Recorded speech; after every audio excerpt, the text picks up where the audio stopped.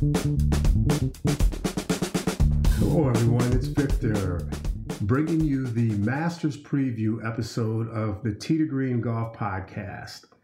We are all in anticipation of the week that will kick off on April 3rd, and the tournament play will get started on April the 6th. This year's Masters is shaping up to be a really interesting event for some obvious reasons and maybe some less obvious reasons. The most obvious reason is Scottie Scheffler, who really has gotten off to a very hot and consistent start in calendar year 2023. Scottie returns as the defending champion. The other interesting aspect of this year's Masters is the return of members of the LIV Golf Tour. And as you all have been following golf since LIV came into being, and maybe more specifically since the calendar year 2023, there are a ton of very interesting results. The lawsuit between the PGA and LIV definitely has elevated. Most recent accusations from the LIV side is that the PGA intentionally blocked a more lucrative and quality media partner.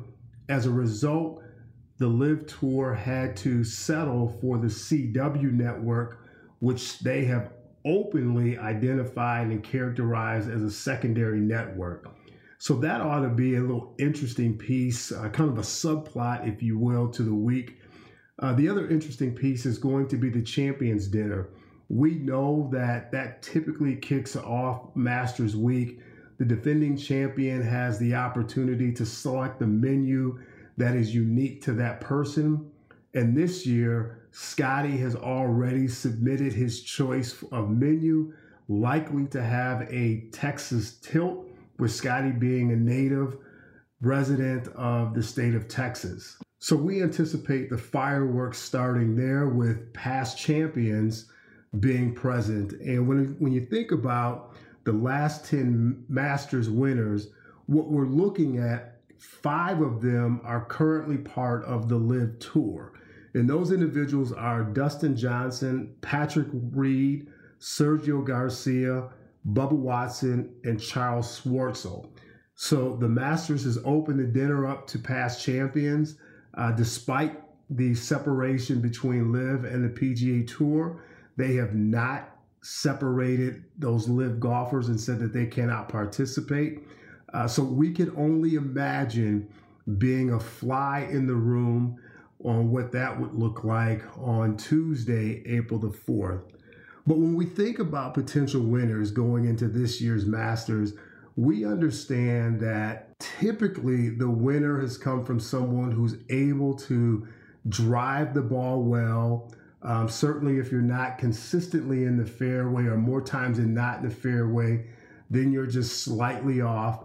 It's also somebody who has the ability to putt those greens extremely well. What we understand is that the greens are really the great defense to the Masters. And so we'll talk a little bit about the official World Golf Ranking top 10, and also those individuals who are top 10, top 15 in putting this year in calendar year 2023. As I think about the past winners, and again, I named 5, but I'll share with you the additional 5. We're looking at Scottie Scheffler.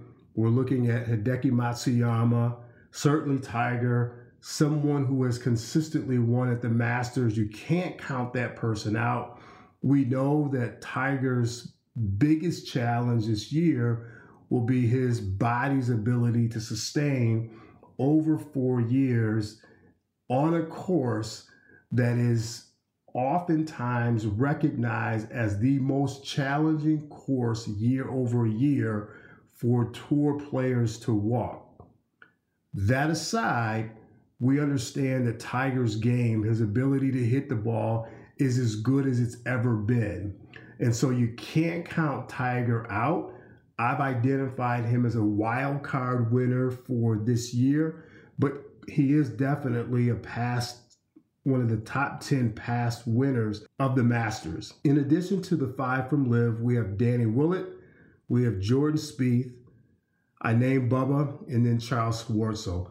So of that group, which is the past 10 winners from the tour, you can't count out Scottie Scheffler as someone who sits at the top of the list of potential winners this year. Jordan Spieth has been a little inconsistent in his play, so I'm not going to identify Jordan as someone that I think would put the green jacket on at the end of the week. Haven't heard a lot from the LIV Tour golfers. What you have heard is a inconsistent and in some respects a degradation of their game from the time when they were here on the PGA Tour. So with that, I'm not identifying any of that group as potential winners going forward this year. When I look at the official golf ranking, I think I can identify a few more on that unique and distinct list of potential winners this year. Jon Rahm. I've talked about Jon in previous episodes. I like Jon for his consistency. I also like Jon for his ability to chase on Saturday and Sunday. And so I anticipate Jon putting very intentional work in this week leading up to Thursday. Thursday certainly will be his baseline, but I'm going to put Jon on that list of potential winners this year. As I said, I like Jon's consistency, but I also like Jon's ability to chase. And for me, I can't recall a golfer in recent memory who is more aggressive on Saturday and Sunday and is as good chasing as he is getting ahead on Thursday and Friday. From that top 10 list, official world golf ranking, number 3 is Rory McIlroy. Number 4 is Patrick Cantlay. We have Cameron Smith, who's a LIV golfer. Again, haven't heard much from Cam, so don't know how to position him. But as I said, with the LIV Golf Group, I'm not going to put them on that list of golfers right now. When I look at the second 5, it starts with Max Homa, Xander Schauffele, Will Zalatoris. I've been on Will's bandwagon as 2023 being a breakout year. Will had a really strong 2022. Unfortunate injury bug caught him, and it really shut his year down. Will be in bright lights this year, and so I do anticipate Will being on that list of potential winners. I could also put him on the wild card list of potential winners as well, given that he is really just kind of maintained in calendar year 2023. Rounding out that top 10 list is Victor Hovland and then Justin Thomas. And so when I think about that list of top 10 on the official world golf ranking, what I'd like to offer the Tee to Green audience right now, consider Max Homa. In addition to Max being number 6 on the official world golf ranking, he's number 9 in putting stats this year. And so Max, again, being very intentional. We know that he is regarded as a quality and a very good putter. We also know that he's regarded as a clutch putter. So I'm going to encourage the Tee to Green audience to put Max on that list. Rory McIlroy, I think we can say yay or nay with Rory. Rory definitely is hitting the ball well. He had to do that just to get to the semifinal round of the WGC World Golf Championship, World Golf Match Play this week. And so I think Rory has found his driver. For Rory, it's going to be his ability to control his irons, to put himself in position to putt. Some weeks Rory's really, really good with the flat stick. Other weeks, not so much. We also know that Rory is incentivized to win, understanding that the Masters is the only one of the 4 majors that he has not won. So I may not be putting him on that top inked in list, but Rory will get a pencil in as a potential wild card with the pin sitting right next to the pencil, given his play this week. at the WGC Match Play. Xander Schauffele, I'm a fan of Xander. And so when I look at the number 7 player in the world in the OWGR rankings, Xander also comes in as number 20 on the official putting stats. I like Xander. I think he manages his game really, really well. And so this could be a week for him that really gets him to propel himself forward for the rest of the year. I'm okay putting Xander on that list. Of the remaining top 10, Victor Hovland and Justin Thomas, really not sure what to expect from either this week. And so I'm not going to put them on that list, nor will I place them as wild cards this week. When I think about the wild cards, somebody that has kind of flown under the radar, but been very consistent and competitive this year is Tyrrell Hatton. Tyrrell is number 18 in putting stats this year, but he's also number 16 in the official World Golf ranking. And so I'm going to put Tyrrell on that wild card list of potential champions. I do like Tyrrell. I've watched him over the past 2 years, and I think he's found some consistency. Tyrrell's challenge is maintaining his composure. He can be a fiery guy, much like Jon Rahm. Jon seems to be better able to manage his emotions as he finished 2022 and has come into 2023. Tyrrell is still someone who wears them on his sleeve. And so the hope is that if he is consistent in round 1 and round 2, keep an eye on him on Saturday and ultimately Sunday. Few other golfers that I think we can't leave out, and I do have them on the wild card list. Collin Morikawa, I'm a fan. And Collin seems to have his ball striking back. He's playing that fade really, really well. Every so often he'll go to a draw, but he has adopted that fade off the tee box.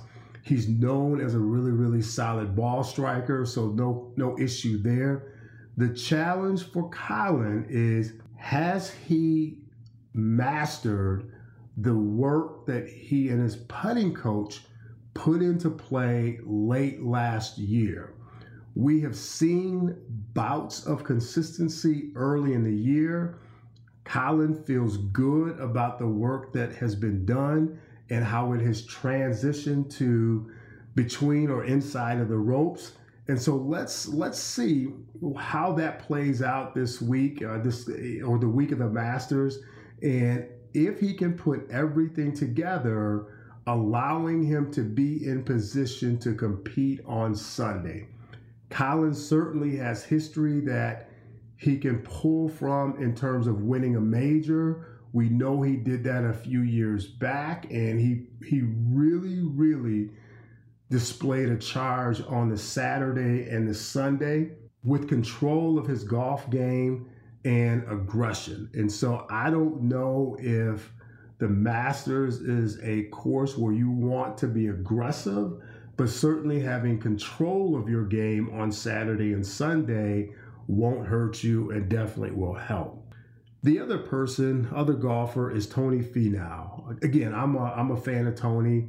I do think that Tony is rounding into form and someone who week in and week out should be considered a threat to win any tournament. And so given the past 18 months that he has had as a player and how his game is rounding into form, and I think he used the word maturing, I think it's fair to expect a competitive round of golf at the Masters this year for Tony.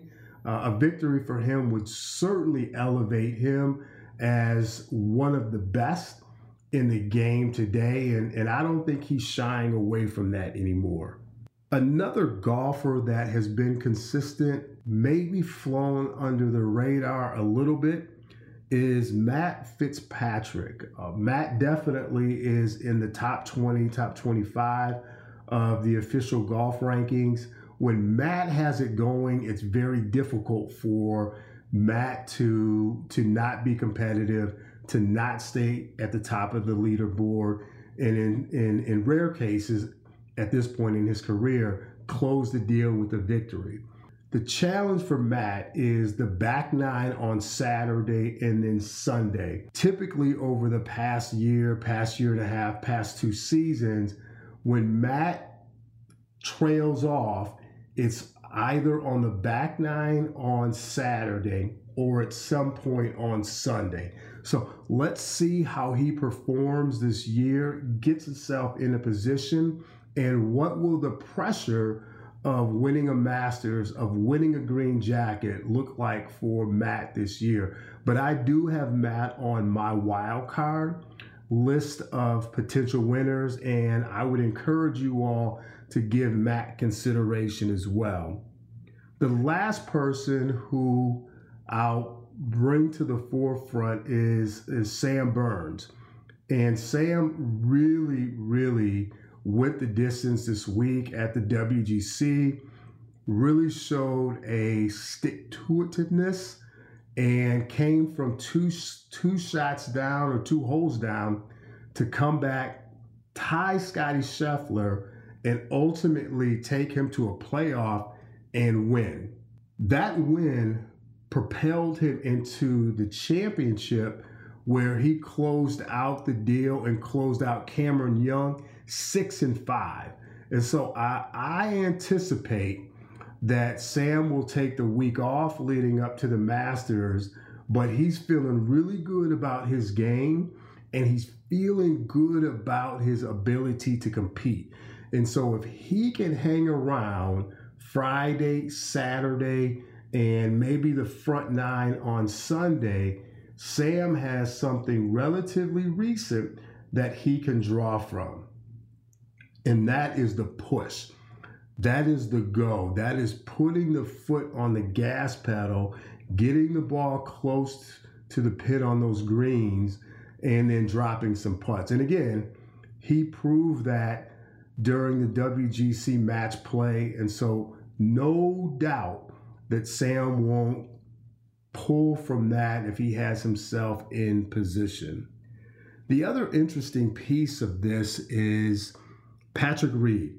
And as we know, Patrick is a past champion.